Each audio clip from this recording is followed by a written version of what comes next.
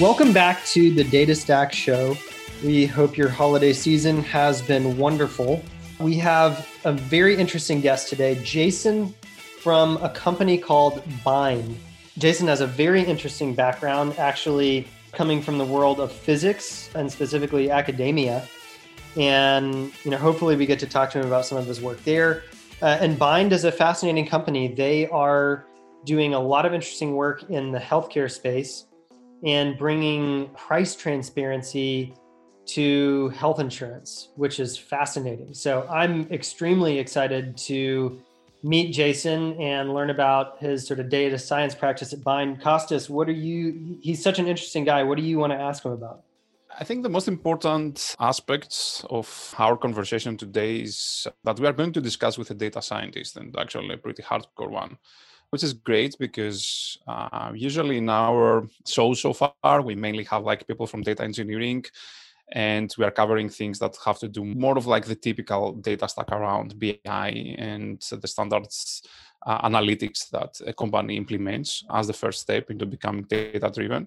So today we are going to chat with someone who has a very strong background in data science. So I'm pretty sure that we will have the opportunity to discuss about a bit of more advanced, let's say, analytics use cases. So this is super interesting for me. And another thing that's going to be, I think, a big part of our conversation is around data privacy and how you work with sensitive data in general. I think Bind is a very good example of a company that has to work with very sensitive data. And it would be super interesting to see from the data scientist perspective what privacy means and how at the end you can deliver value without compromising, let's say, the privacy and the security of the people that are trusting you with their data. So yeah, I think it's going to be very interesting. Hopefully we will also learn something around physics. We'll see. But yeah, let's do it. Great. Let's dive in. We have a really exciting guest, Jason from Bind. Bind is doing some really interesting things in the healthcare benefit space, so we'll hear about that. But first of all, welcome to the show, Jason. Thanks for joining us. Yeah, thanks a lot, Eric. Very interested in having a conversation with you guys today. We are too. Well, let's start out. Could you just give us a brief background on yourself and then just a high-level overview of what Bind as a company is doing in the healthcare space? Yeah, really good. So I myself got my PhD in particle physics, worked over at CERN for a long time. For me, I used to always say petabyte is a small data set because it was easy to run 20,000 jobs overnight and process data. I left that to go into industry, ended up in healthcare, just kind of happened local to the Minneapolis region.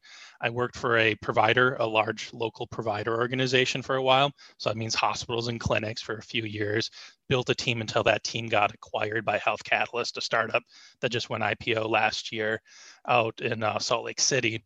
And when that acquisition occurred, I moved to the insurance world for United Healthcare, did that for a few years, led a team of several hundred, building with a few petabytes of data within internally to the United Healthcare, building a lot of assets around a lot of their benefit services. And all of a sudden, I got a call someday from a startup in Minneapolis that they had a new way of doing things. So I listened to the pitch and yeah, that was right. I felt I wanted to be part of solution in what Bind is and actually maybe change some of the fundamental structures that I felt were not right about how health insurance operated. So Eric, you want me to get in a little bit and tell you about what Bind is? That'd be great. I mean, healthcare is such an interesting space and it seems like Bind is doing some really interesting things. So yeah, an overview of how y'all are trying to change things would be great. Yeah, and one way is compare what other people are doing, and the other is compare to expectations, right? One of my favorite ways of describing what Bind does is taking the consumer approach. And I'll give you a couple examples, right? If you think about the way healthcare works and the way you expect consumer interactions to work in your day-to-day interactions. For instance, let's say you take your credit card, you decide to stop and get gas, you swipe it, and you drive away.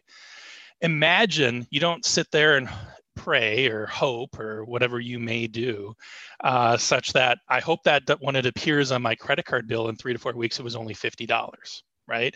There's no disconnect between the price you pay and when the transaction occurs. Similar, you're not going to go from where you guys are located to Vegas for the weekend and come back and hope Delta, United, whomever you fly with only charges you $500 for the ticket in a month or $2,000, right? Those are the type of price swings that we see in healthcare. Could be a couple hundred, could be a couple thousand. So the fundamental problem we have here is it's not, the consumer marketplace doesn't exist. So what does my team do? My team has data on tens of million Americans in one data set, almost 200 million Americans in another data set about their experiences, their claims, and other experiences with healthcare. We look for those patterns of how people experience healthcare, both cost efficiency and quality. And it's simple as this: we rank everybody, every provider in the space. And then what do we do? Because we're the insurance company, I put a different price tag on everybody. And what we do then is we expose that price tag to the members. And guess what? What they see is what they pay. They can look it up in their app. If they're not app savvy or website savvy, they can call us, right? And we're like, you want an MRI right there? $100. You want an MRI down there? $2,000. And what this does in the end gives it's open access. So we don't restrict the access, right? We have a broad nationwide network. So we're not one of those companies that are out there like, oh, we'll just find the cheapest person. It's the only place you can go. We think that's horrible. We just price everybody, and consumers can make a decision with their wallets, right? And we incentivize them appropriately. Let's say for back surgery, this one might be $500 because they only charge $20,000 to the employer, or this one might be $5,000 because they charge $200,000 to the employer. Employer saves $150K. You as an individual just save yourself $4,500. And guess what? It works. Simple as that. We found these categories where if you introduce price variations in some of our products like Bind on Demand, there's an activation component where you can activate additional insurance coverage on demand, or Bind Basic where there's no activations required. Simple as that. We keep finding these categories where if you just show people the prices, enough people are going to make decisions and save tens of percentages and sometimes 20 or more of the overall health insurance cost for some of our employer groups. It actually works, and we've been scaling. I can tell you about some of our clients, but just an idea, we are a multiple X growth company. 1-1 is essentially what it usually looks like for us. Are you going to start using the product? Am I going to start using it?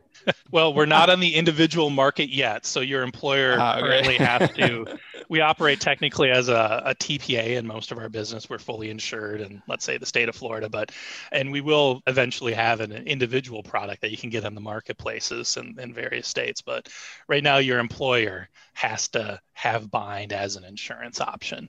Right. For you to be able to select it. Some Bind is the only option. For others, Bind is an option amongst a handful of others. Right. Yeah, actually, my comment was more about your pitching, which I think you might. Yeah, that was my sales pitch. Yeah. You did an amazing job pitching the product and the business. So, yeah, I think both Eric and me are sold on it already. Cool. So, Jason, do you want to get into a bit of more like the technical details on like how this works? You mentioned about like the size of the data sets that you are working with, and I think it's pretty clear that a big part of the product itself is based on the analysis that you are doing on data. So from a technical perspective, how does this look like? What kind of technologies you are using? And then we can also discuss a little bit more about methodologies and what kind of analysis you are doing on the data. Yeah, and I mean, one of the things, compared to, working just previously at the, a Fortune 10 company, right? Very large, lot of data assets, national company, is you can see what slows them down, right? So Bind has taken a cloud-only approach to how we deal with our data, and allows us to take AWS services as we need to scale them and use them in a way that, just was so hard to do when you have these merger and acquisition on-prem solutions that are just really slow to catch up. I will say one thing I'll know about the big cos is they're getting better with their modernization strategies. So they're getting to a point where they're getting more and more cloud-based and more able to scale some of their low-level functions as well as some of their medium and high-level functions. That's great for them. They're on a multi-year journey to be able to have basically modern services that are cloud-based that can actually scale and are not, oh, that'll take 2 to 3 years just to optimize something 10%. But we get to start off, hey, it's cloud-based. I can click a button AWS and double or triple my database in minutes, right? Depending on how the Redshift shards work. Or I can go with more of an online solution, right? So most bind apps are, a Java-based backend microservice approach sitting in a very heavily secured AWS account. And my team is more of a Python-based data science team. We have some things that are predictive models in production, but essentially, if you think about it from a Python perspective, AWS service has only been really coming live the last year and a half. My team's already over 3 years old. So a lot of what we had were custom built, and we've kind of gone through one level of modernization there as well, where we're using SageMaker, step functions, lambdas, a bunch of those AWS technologies that are allowing us to build model inference pipelines or data transformation pipelines. And a lot of our data transformation right now is done in PySpark, just to give you an example of the type of things that we're doing. Oh, that's great. So as a data team, let's abstract a little bit like your work, and let's talk in terms of like inputs and outputs. So what's the input that your team gets, which my assumption is that like it's the raw data that you work with, and I'd love to hear a little bit more about like what kind of data you're working with and the sources, and what's the output, which probably might be, is it a model? Is like, how does this work, and how do you update, and how you actually turn the result of your work into a product at the end, something that the end customer can use, which I think it's super interesting to hear about, because my experience so far, to be honest, it's more about people who are doing more ad hoc analysis or like in the BI space.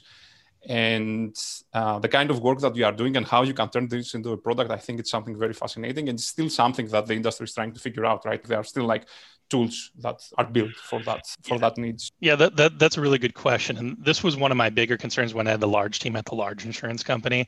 I was worried about taking the flavor of the day in terms of the tool, getting vendor lock, and then a different tool a year and a half would be better because it's just a better product offering at that time. And I ran into that a few times, right? Having the larger team and running into that problem. And it was kind of annoying. So sometimes I just hired a bunch of Java developers and developed a tool that met my needs rather than trying to find the one that I felt I was willing to go with a little bit of vendor lock with, right? Being able to trust that they're going to move in the direction with me.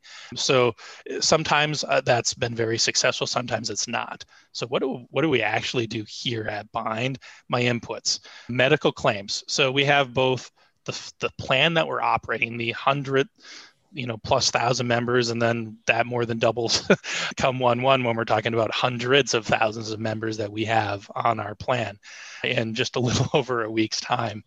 What we do is we have their medical claims coming in. Then we have their ability of their other touch points that we have, their RX claims, other sort of interactions, right? Whether they're eligible when a provider's like, does this person have insurance? Person walks into a doctor's office, they'll send in some sort of query that says, hey, does this person have it? So I think about inputs as signals. Each of these things is a signal. A claim is a signal. Someone getting a prescription is a signal. A doctor checking things is a signal from an operations perspective. Plus, a good percentage of our members log in with our app, right? They sign up, they log in, they begin to search. All of those become more signals that I can use about member behavior that I can link into outcomes. Plus, then I can go to the market, buy some of these historical things on these tens or partner with other organizations to get these tens of millions, in some cases, almost hundreds of millions of other, historical data. That's other signals that I can use. My team takes that historical data, we look for these patterns, and then we implement product based on that pattern. So ranking all providers based on a myriad of algorithmic things. That's something my team does. That gets loaded into the product, and what you see is a price tag for every provider. What you see is a price tag for every service, right? That's something we deliver. And also, on the other sense, we take that historical data to build models. We can take these patterns and predict what's likely to happen next. And then we put this into our MarTech stack. If you're not familiar, that's the marketing technology stack that allows us to fuel our member engagements or our internal marketing strategy. So based on something, and now the next time you log into the app, it might say, hey, it looks like you're about to head down surgery. Are you interested in a free second opinion service, right? That's just giving you an example of one of our internal marketing campaigns that are fueled based off analytics and services, which I can tell you, there's a lot of, I've had researchy jobs before in the past, but I heavily focus on things that are driving value to my members. In fact, if my team's like, oh, we want to improve this algorithm, I'm going to say, well, let's look at the roadmap. How is this actually going to help our members? What's the likelihood that it's going to help our members? And we try to focus our activities on things that are going to help them. That's amazing. And I think Eric will have a couple of questions to ask about the marketing tools and how you work with them. But before we go there, my last question, data related from me, and then we can return to that, is about, you said something very, very interesting. You talked about signals, like all these data points that are coming, they're like actually signals that you combine together. And the end result at the end is price point, like price value. In my mind, what I find extremely fascinating, it might be because of me, but is how you start from something that has so many dimensions, all these signals that you are talking, because I think a bit of a problem with the term signal is that people might tend to think that it's something very one-dimensional, but usually these data points might be quite complex, and you manage through all the models that you build to collapse all this into something that's like a numerical value that someone can use. And for me, this whole process and this kind of magic that data science and all these algorithms do are like, it's amazing. But can you share a little bit more about the structure of these signals that you are working with, how they look like? You talked about claims, right? I think most people will think of a claim as a piece of document that they have to fill, right? So how does a claim look like from the perspective of a data scientist? And what's the complexity and what kind of preparation you have to make on this data in order to turn them into signals that then you can apply all these algorithms and turn them into value at the end? Yeah, that's a really good question. I'll give you an example both of the claim, and I'll give you an example as well based on our kind of member direct search experiences. But let's unpack that example of the claim, right? The claim comes in what's called an X12 EDI format, electronic data interchange format, that's been around for quite some time. This format, very compact, can be unpacked. And if you think about it, a couple times in the past, I've had people write Java parsers to unpack. When you unpack this into a data warehouse for a professional or an institutional claim, you usually end up, and I'm not joking here, with between 10 and 11,000 columns, right? It's a very sparse thing. Not all of those 10 to 12,000 columns are populated, but sometimes there's things that are a given, but some things you don't know. So you really need, so the structure of a medical claim, because you think about it from this paper form, gets transferred into 12,000 column sparsity. Wow. So that is so wild for a single claim. Well, yes, for a single claim, it's because there's so many loops that are allowed, right? So you can have 25 diagnostic codes for every procedure code, right? And then every procedure code can have a different assigned pointer to a description as to why, right? So that creates these, if you think about it, if you're JSON or XML in mindset, you think about these nested loops, right? And why it's so compactified. But if you wanted to unpack it and denorm it as much as you want, I've done this activity in the big co and it becomes big. What we found out is you can create levels from that, variables, because people spend time with that very unpacked version of several hundred key variables to several dozens of key variables. So I've gone through that activity. It was kind of interesting when I left to the startup. I just developed a big product, a couple of teams adjacent to me and myself, my own team, this kind of real-time online claims processing system and micro batch that as a claim comes in the door, it issued fraud predictions within minutes, right? I think it ran every 10 minutes. It was great architecture. Then I read Uber's Michelangelo architecture. When I left, I'm like, an online, offline. If you haven't yet, it was, and they've had a couple articles since 2018 and again in 2019. And I'm like, that's very much like the architecture that we had built. about taking things in the database, unpacking it, creating an online version of maybe taking those top 100 or 200 features and putting them into a feature store, and then building all of your models on that feature store. So yeah, so when I say this is a signal, it is not one dimensional. It could be 10K to 12K dimensional, but when I'm actually running my models, I've already limited it down to those couple hundred features or so that are key, especially for things that are run online. Offline, I can keep a few more, but to be honest, it's so sparse that going beyond a few hundred isn't there. So that's an example. And what's interesting, my team even did that here at Bind. We unpacked that format. We picked out the top 20 or 40 features or variables that mattered, built our models specifically on those features, and therefore deployed our models specifically on those features to get, depending on what we were trying to predict, varying degrees of success, some of which now are impacting our members positively. So, and if you're interested, I can tell you the other space is search, right? We have a type ahead as you're searching. Every time you click and add another variable, we have metadata about that search. So you can think about it as like, oh, you type in diabetes, but by the time you get to the S, I've known I have a row in my database for every letter you've typed, and I've known what search results exist. I know what a search attempt looks like. I know if you went back and went forward and what your final search. So even though some people would say, oh, it's a signal, what do they search for? Well, I've got metadata stored in my logs for every keystroke you made, which allows me to make sure my search is working effectively, right? They're finding the things quickly. They're not misspelling things. It's providing diabetes quickly for them, right? Those are the type of experiences that we enable by just looking at all the data. Oh, that's amazing. One last technical question before I let Eric ask his questions, but sorry, I'm really getting excited with that stuff. So you talked about like unpacking the format, and it's very sparse, as you said. So, and you also mentioned like Redshift. So can you give us a little bit more of like a technical description of how this unpacking happens, like from the JSON or XML document, whatever it is? Do you end up like with 10,000 columns before you start creating the features? And the reason I'm asking is because I know about the limitations of Redshift. Like, for example, you can't have a table with more than 1,500 like columns. So I'm very interested to see how you manage this dimensional explosion that you have with the limitations of a data storage system like Redshift. Yeah, so in this role, so previous role, we unpacked it. We had everything. We were using HBase. So because of that ability to just hold the entire object there at the big co, and then we would create HBase tables that are, reduced feature sets, right? So that worked fine. But now it doesn't make sense for us to unpack the entire thing because we already know every field is not valuable, or we can do that at a future state. So we define a schema. Let's say it's a JSON format, and then we have a schema on top of that. We unpack that schema that we define, right? So it's only those variables that we've determined to unpack out of it. And you want to think about this from a technical perspective.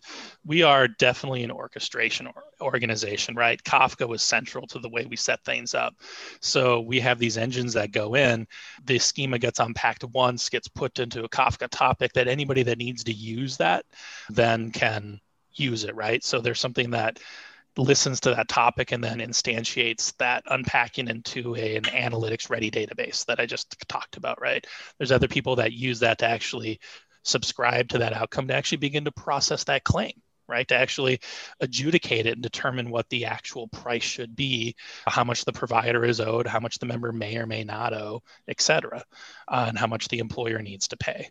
So we have a bit of a many microservice that allow these transfers and these processes to occur. That's great. All right, Eric, he's all yours. I know that you have many questions to ask, but you know me, like I get too excited sometimes. So go ahead. I mean, it really is fascinating. I just love all the unique things that we learn on the show, like a medical claim producing 11,000 columns. It's wild. Jason, I'm interested on the sort of customer experience aspect of what you discussed as far as the outputs of the data. And I have two questions there. One is about the interaction between the data science team and the marketing team. And the second is about just the technical piping that sort of connects your work with the MarTech stack, as you said. But let's start with the relationship between the data science team and the marketing team, or other people driving customer experiences. And specifically, I'm thinking about even the example that you gave around, providing a customer who opens the app with a recommendation on a free second opinion. Where does where does an effort like that originate? Is that coming from marketing or coming from someone in product? And then depending on where it originates, how do you work with those teams to sort of produce the output that they need from your work? Yeah. So so from where in an organization is this owned? Let's say that that's been something that has changed because we're still trying to find the optimal structure. So when this first came out, there was a product owner of, let's say if you think about this as a store, you had inventory, you have these SKUs, you have these things that people can purchase, right? Things that have price tags. So providers doing this thing somewhere is a SKU. So you'd inventory. If you also thought about it from a retail store concept, then you have merchandising, right? How do you arrange the things in the store such that people can see things, right? You put eye level around the end caps, things you want to highlight to people. So we had in our product division, we still have an inventory function. We had a merchandising function, and the person who owned merchandising was in charge of basically figuring out how things get stocked, right? Where they were from a visual perspective, think about it in the app, how do we highlight things? We've since kind of changed that function. It served us very well for this. To now we have a member experience function within the business, within our operational business. They are kind of more in charge of that, call that the arrangement of how things are still within the store, right? I want to stick with that retail construct. Our marketing team plays making sure that the technologies are there, that our brand makes sense, and they make and if you think about, they own a lot of aspects of it, right? How to develop the kind of the front end of that. For instance, the videos that we're going to see, the images that are embedded onto the machines of the potential people that are going to select us, right? So our marketing team is usually focused on selling bind out of the front door, and then selling bind to the employees within these organization, or at least give them information so they can make the choice for bind.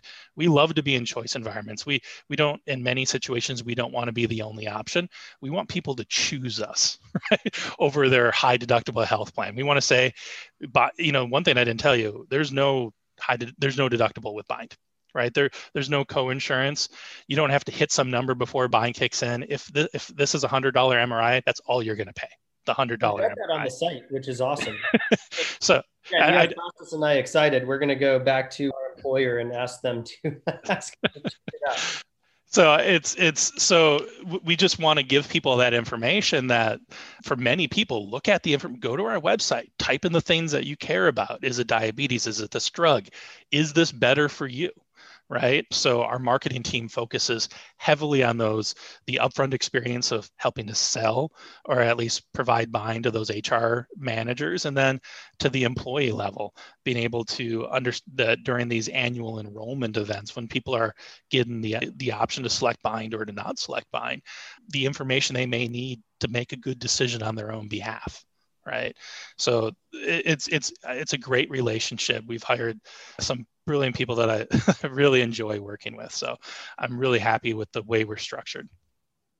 Very cool. And jumping over to the technical side, could you explain, and I realize, this may not, be under your purview from a technical standpoint, or maybe it is, but you talked about sort of, pulling data in and then processing it.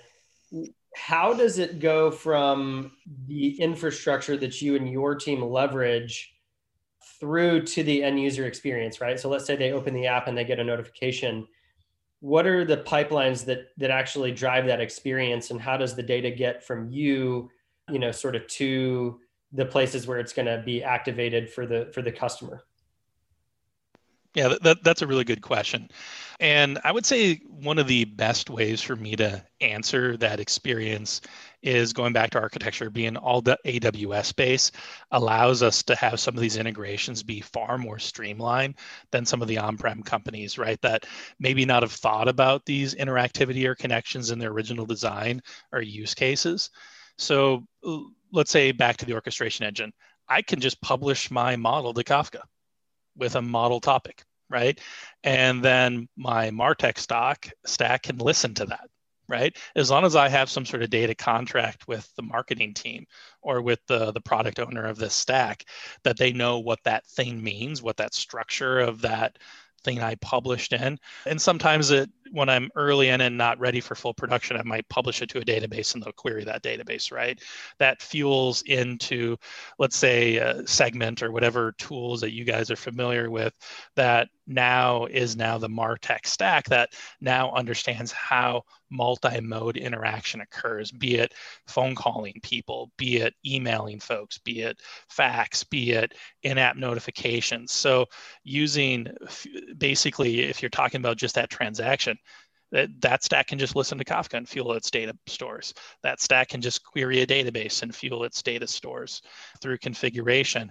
And then that team that manages the marketing and merchandising function can then configure those campaigns, right, within those tools based on that data information that was loaded in. And if you want me to get more technical, I can, but that's kind of the way I like to describe that. No, I mean, I mean, we have the benefit of seeing just a lot of these different setups, and, the way that you have approached it is very modern and very streamlined. One thing I'm interested in is in the development of the MarTech stack. I mean, it makes absolute sense that you would have a pipeline that the marketing stack can listen to and then sort of just receive the information they need and then, route it and do the things they need to do with it. Were you involved in sort of the architecture of the marketing tech stack as well? And was that system sort of, from a claim coming in to going through your pipelines and data science to, sort of publishing that in a way that the marketing tech stack can listen to it? Were you involved in that, or had they sort of, architected their system separately and you built your Kafka pipeline to suit? Yeah, so in this instance, I was aware but not involved in the choice of technology for the MarTech stack. I was aware they were doing it. I was understanding of which vendors they were, but I was not a key stakeholder in that process. So it was more of, it was the data contract, if you want to think about it from that concept, was how am I going to get you data? Great, we're a Kafka organization. I can read Kafka. Just put it there, right? From an orchestration standpoint. So we had this going in position such that we already had a method of communication. So they can go off and with whatever all the use cases that they wanted this, to work for, right? To manage marketing campaigns, you really want that ability to manage the app notifications, to manage the email notifications with modern tech, right? You're not going to build your own Java application for that. It exists in the marketplace. Sure. So we just had to make sure, hey, here's information on how to load it in there with, kind of advanced analytic techniques. So it came down to that data contract. And I feel we did well with that. Yeah. And, it's interesting. We just, we actually wrote a post recently about sort of the history of data engineering. And one of the points we brought up was that, IT and marketing, there's kind of been a schism between the two groups within a lot of organizations because IT was seen as sort of a limiter, right? Like, oh, we don't want to go to IT because it's going to take longer and they're not going to give us what we need. And, they're going to say no. And so it's just really exciting for me, especially coming from the marketing side, to hear about a partnership that's actually, seems to really be driving better value and better experiences for the customer. And I think that's where things are going to go in the future, as companies really figure out that creates a competitive advantage. So really exciting to hear about that structure of Bind. To kind of just, hit it a little bit more when I think about where this technology is going, we've still got a lot of opportunity to enable it even more, right? That's that's the clincher there. When I think about organizations that are stumbling over themselves to kind of get things in there, I don't think that's our biggest problem. To be honest, our biggest problem is making sure that consumers can understand our information in a way that's valuable to them. It's usually not a technology problem. That's not our biggest thing. It's understanding the user experience and optimizing to that is, I think, where you become a consumer-oriented organization. Like I said, as long as you are upfront with the technology, then we can actually focus on what really matters, creating a consumer experience that actually works for people. Sure. The technology gets out of the way and you can focus on the user, which is the whole point.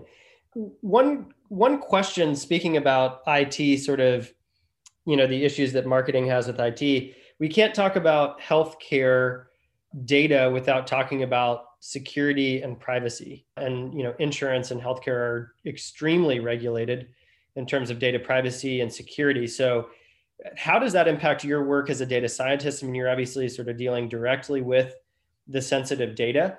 I would just love to know the types of things that you deal with on the data science team related to security and privacy. Yeah, and the interesting thing about Bind, it's, I think, the most secure PHI organization that I've ever been part of. Just to kind of throw that out compared to the bigger companies I worked for. So when I say that, I mean in the day-to-day operation, right? So we take a very strong dev prod mindset, right? Most people at Bind have no access to prod. In fact, very few developers do, right? So they must develop their code on test data, dummy data, implement it, test it, put it into the pipeline. Even the data scientists need to do this, right? To a point that when we want to deploy code into production, that's when we get to see it. And certain variables are covered, so only a few people have access to the PHI itself, right? It makes it harder to develop when you need to live in the dev stage prod or whatever paradigm, and you need to develop that way. Doing it with data science is a little weird, but we've figured out ways to make it better, but it takes longer to live in that paradigm. So when I say it's more secure, I just meant it was easier to get full data access at some of the other companies, but it was really hard for them to get the data off the computers. Let me put it that way, right? It'd be say, yep, this person has access to 100 million Americans' data, but it's impossible for data to leave, right? They've got the machine so locked down. The possibility for breach is very, very, very small. But it was much easier to be like, yep, this person gets full access because it's part of their job. They need it, right? Sure. And does that impact the way that you train models on the data science side? Like, do you, thinking through test data and your development flow, how does that look on the team?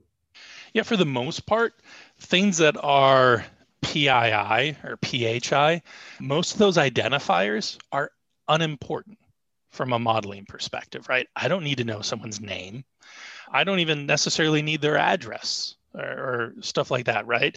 So if I want to pull in, because we do live in the age of checking for equities, in which we do, right? I sometimes might take their zip code, link it in with socioeconomic data I might have about the region they live in to make sure that we have an equitable product, right? And equitable outcomes in terms of how people experience Bind, right? Mm-hmm. So those are things that are important to me, but age is an important variable. But most of the PII can get blinded from a modeling perspective, right? Which is really nice. The only time that I need to put it in sometimes is if I'm providing output to an operations team that's now going to go do something. So if we have a model that's predicting people that are going to be high cost in some sort of condition category, that data needs to be plugged into a clinical ops team that might call them or might try to help that person make good decisions on their strategy, right? This isn't all just app-based. We operate a product. And we sometimes will just call the folks and make sure they have all the information they need about their benefits to make good decisions. So that happens. So we might have a couple folks with kind of like that front end, but we are heavily regulated, heavily locked down. And we have a very good DevSecOps, so development ops security team that really makes sure our data is protected. Very cool. Yeah, that is very interesting on the modeling side in terms of the data you actually need to accomplish what you need to accomplish. Yeah. I mean, it's that age is, but you can group age. You can do age since January 1 because 66.5 and 66, trust me, are not sensitive to almost every model I've ever seen in the healthcare space. So just to give you an example, we Sure. find that we're able to strip out the PHI for a modeling perspective pretty readily. So, Jason, I have a question that's still related with the dimensionality of the data, but I really have to ask this to you because probably you are like the one of the few who can answer that. What is more complex in terms of like dimensionality? Is it a medical claim or a measurement on LHC? From a dimensionality, I would say probably measurements in LHC are far more complex now. Okay. So I worked on something called the electromagnetic calorimeter when I was there. It had, if I remember, 60 to 70, I think it was like 64,000 crystals. So just one sub detector had 64,000 crystals. And the measurements of energy were sampled every 25 nanoseconds. So you had to reconstruct the energy profile. So just that, let's say it was 10 or 15 batches of 60,000. So that's already telling you you're dealing with more than 1 million measurements. And then for every crystal, you reconstruct the energy profile. Then you run a bunch of higher level. Was it an electron? Was it a proton? Where was it going? All these higher level things. That's just one thing, the hadronic calorimeter. There's a tracking thing. So from a data element for every one interaction, you're talking about billions. It's pretty much the most, what these devices are pretty much the most highly instrumented spaces that exist. Wow. And I only gave you the surface of how instrumented that was. I think when it was designed in 93, it was designed with more fiber optics than existed or was laid in the world at the time. Wow. So, I mean, that the world laid a lot more fiber during the actual development of it, but that just gives you an idea of how instrumented that was. Yeah, I think every time an SRE complains about all the different metrics that they have to measure every day, they should have like a conversation with you so they can feel better in terms of like what data points they have to keep track every day. That's great. Actually, I think it's very interesting because of your background. And that's why I asked this question, because you have a very interesting background in terms of like data science coming from doing your PhD in physics in LHC. So, we're always talking about big data. We're talking about the scale of like the data problems that the industry is like facing every day and all that stuff. You are a person who has probably being involved in like one of the most complex in terms of data projects that humanity has come to so far. So can you share a little bit of like around about that? Like how does it feel coming from the CERN experiments to going to the industry, and what difference did you see there? And what also I think it's quite important, what kind of lessons you learned there that you are still applying today and you find like very useful? Yeah, so the most interesting thing for me about the scalability question is most time when I find somebody, be it in industry or not, saying, "Oh boy, this is just impossible to do. This doesn't scale." I look at it and I'm like, "This isn't hard at all." I mean, sometimes they're talking about going from 1 gig to 10 gigs. And it's because they've chosen a tool that's in memory RAM. And there's a solution for that, right? Yeah. None of these are mind stopping. It's similar to before. It's like I had a data set that had 900 terabytes or one that had 1.3 petabytes. I'm talking about 2010. This wasn't that hard. We wrote C++ programming over many years that would put this on the worldwide grid, and the grid might, run 10,000 jobs in Torino. It might run 10,000 jobs in Chicago and 2,000, and would kick it back, and it would be formatted in a way and unpacked. And in 8 hours, I'd have 40,000 jobs done. I made a mistake. Run 40,000 more jobs. So it's kind of funny. Almost every time someone has shown me a scale problem in industry, there's already a solution that humans have figured out for other purposes. So it's been really kind of funny that when I look at it, they don't think outside of the box. So I'm in R. This machine's only got 32 gigs of RAM. I need to run 32 gigs. I just can't do it. And then I'm like, well, we could just put this on a bigger machine that at least solves you for today. Or we could use something that doesn't require in-RAM analytics. So I haven't yet come to a problem that I hadn't seen already a solution. I actually thought MapReduce was so backwards when I left, into because the way we had done things at CERN is you unpack it, you do all your analytics at once, and then you repack it. And it was a C++, so you can add templated classes. So when MapReduce 2 came out, I was much happier. When Spark came out, I was a lot happier. But I still thought they hadn't met what the physics community had already done on these larger data sets. But they've definitely have made it better since then. And just to kind of hint one more thing on the research side, I find people that have gone through this rigorous level of research that have been kind of data scientists for the large research things do very well, right? I have, starting in January, my third PhD physicist on the team, but I have plenty of other folks, masters in bio, master in behavioral health, who add a lot of statistical health rigor to the types of things we do.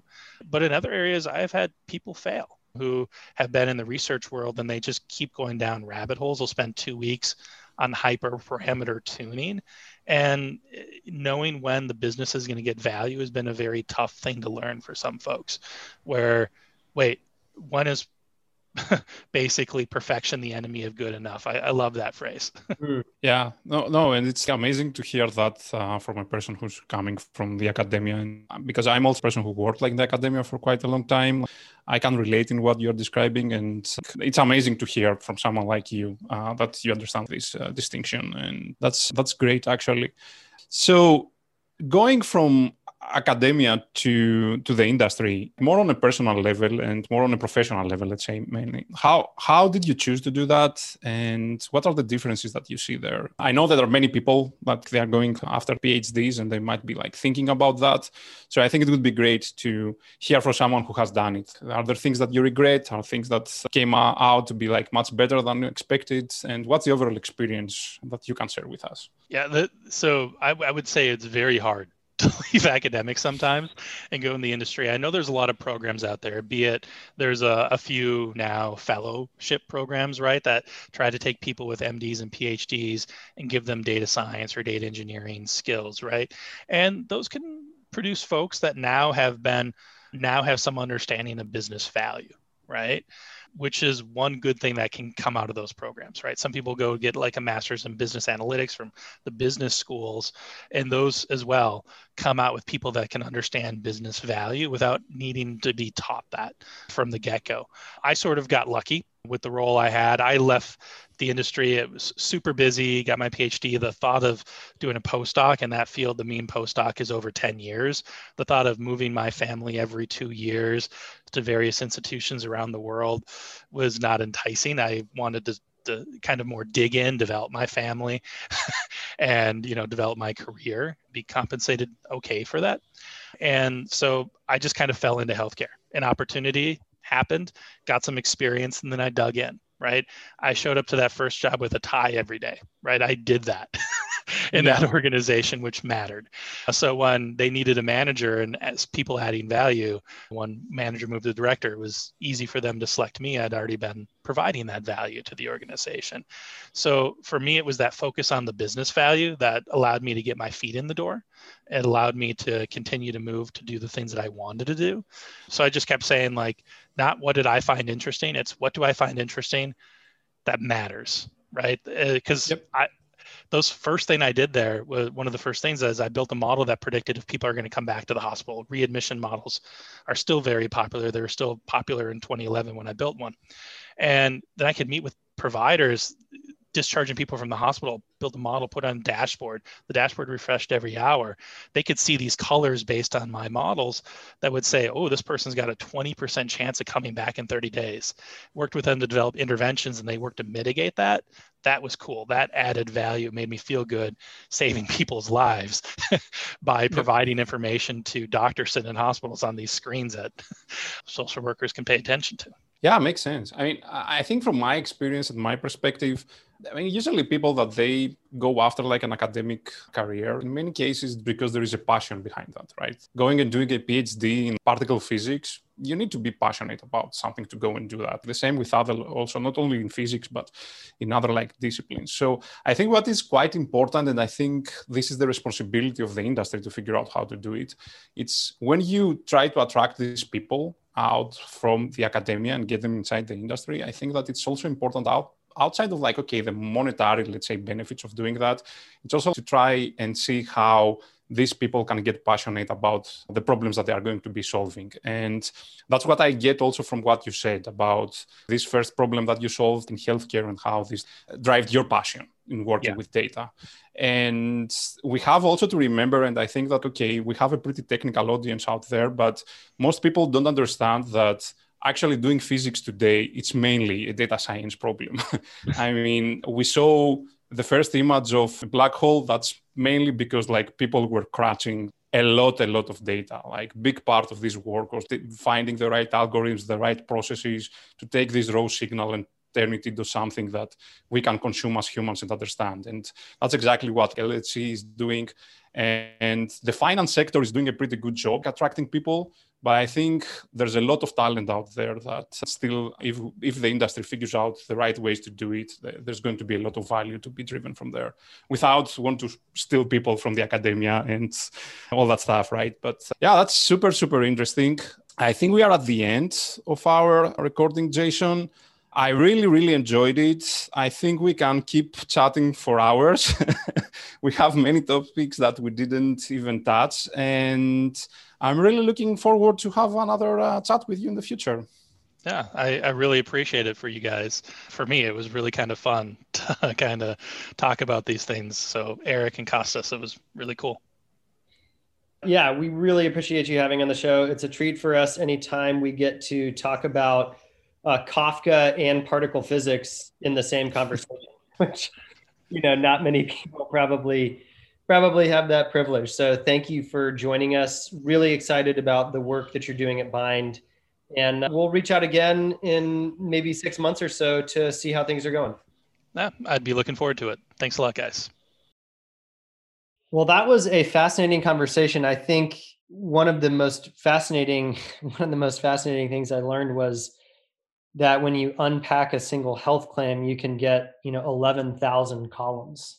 And just to hear about, we've heard other situations like this with guests on the show where you have something that sounds so simple, but when you actually try to do something valuable with the data that, comes in a certain format or a certain size, it just creates all sorts of interesting complications. And of course, hearing about the scale of data that Jason's worked with was fascinating to me. But Kostas, what stuck out to you and what did you learn today? That's a great point, Eric. I think people were spoiled by interacting with digital products, and we don't really understand the complexity behind the technology itself. And we are also, let's say, a little bit oblivious of how powerful of a processing machine the human brain is, right? Like we consider something like a medical claim as something that we can process so quickly. But actually, like working with this and like representing in a way that a machine can work with can become like something extremely complicated. So it was a great discussion to have and to communicate and help people understand of like the complexity of tasks that a data scientist or a data analyst or a data engineer has to go through in order like to ensure that like value at the end is extracted and delivered to all of us. So that was great. I really enjoyed discussing more about like the complexity of the data. And that's, I think it's also like a benefit of discussing with someone who's a data scientist, because big part of the work of data scientists navigate this complexity and find out ways to compress this complexity. And of course, for me, it's always a great pleasure to chat with people that are coming from the academic environment and the industry, because these people usually are very passionate about the things that they do. And I think this is something that we also experience today with Jason. As a person that I'm also like passionate around data, it's always like a great pleasure to be discussing with someone who shares this passion. And I'm extremely happy that I also managed like to learn a few more things about projects like CERN and how humanity is actually pushing forward the state of the art when it comes like to data and our understanding of the world in general. So hope we will have opportunity to chat with him again in the future. I think we have many more things to discuss. Yeah, I think it was great. One other thing that was very interesting to me was how seamless it seems like the relationship is between data science and marketing. And that's pretty unique, even from a technical standpoint. And so, hats off to Jason and the entire team at Bind for building something pretty special there, it seems like. And we'll look forward to catching them again on another episode of the Day Stack Show. Thanks for joining us, and we'll catch you next time.